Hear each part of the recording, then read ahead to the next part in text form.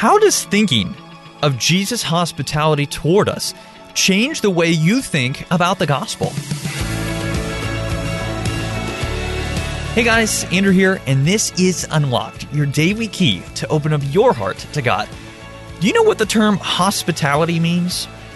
It might bring to mind a waitress at a restaurant, or even a friend inviting you over for dinner.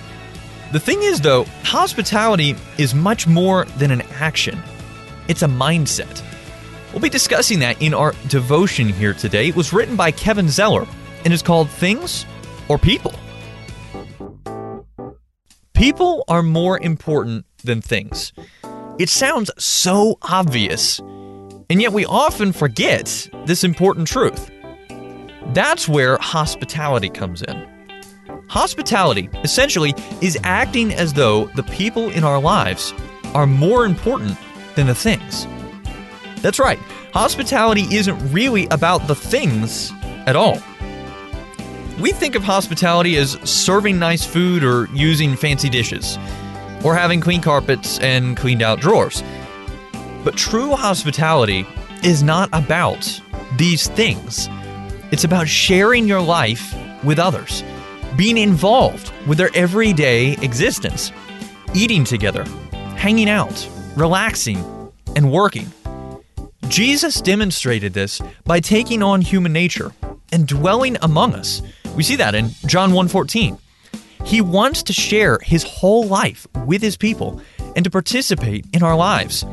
In fact, when he returns, he will never stop living with us forever and ever.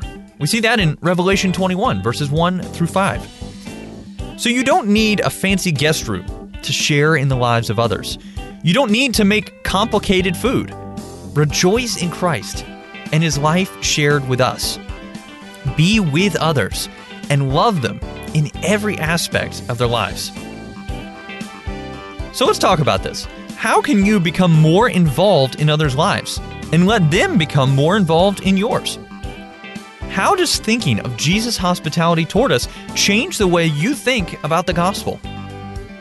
Now, as we read in Acts chapter 2, verses 45 and 46, they sold property and possessions to give to anyone who had need.